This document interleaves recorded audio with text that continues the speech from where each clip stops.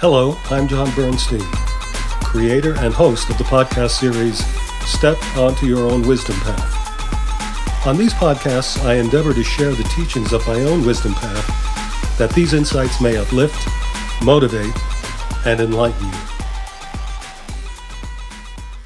Believe in God, but don't forget to tie the camel to the post. Please believe in God, if that is what you choose to believe. Please believe that God will protect you. I am a believer in God, and I have found that in addition to the spiritual and intellectual concept of God, that is, intellectual being the connotations and denotations of God from the Bible as vengeful, etc., I must also understand that my physical being, my entire physical complex, is operated upon by so-called physical laws, and so I must also help myself. What do I mean? When I express that in addition to believing in God, that I must also help myself, I mean that God helps those who help themselves. You've heard this before, right?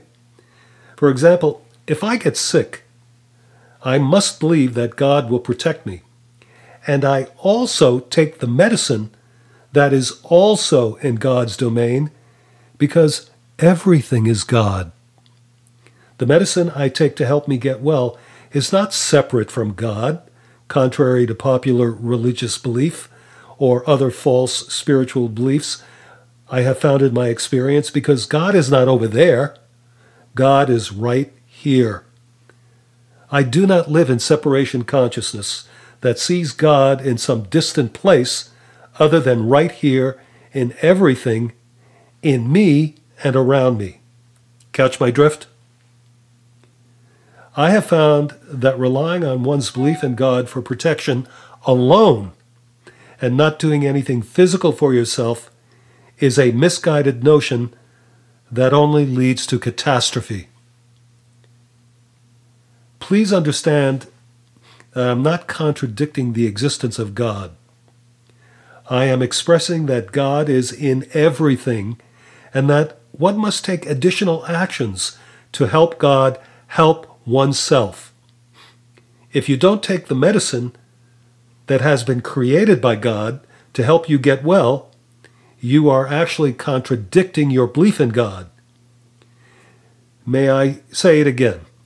Believe in God, but don't forget to tie the camel to the post.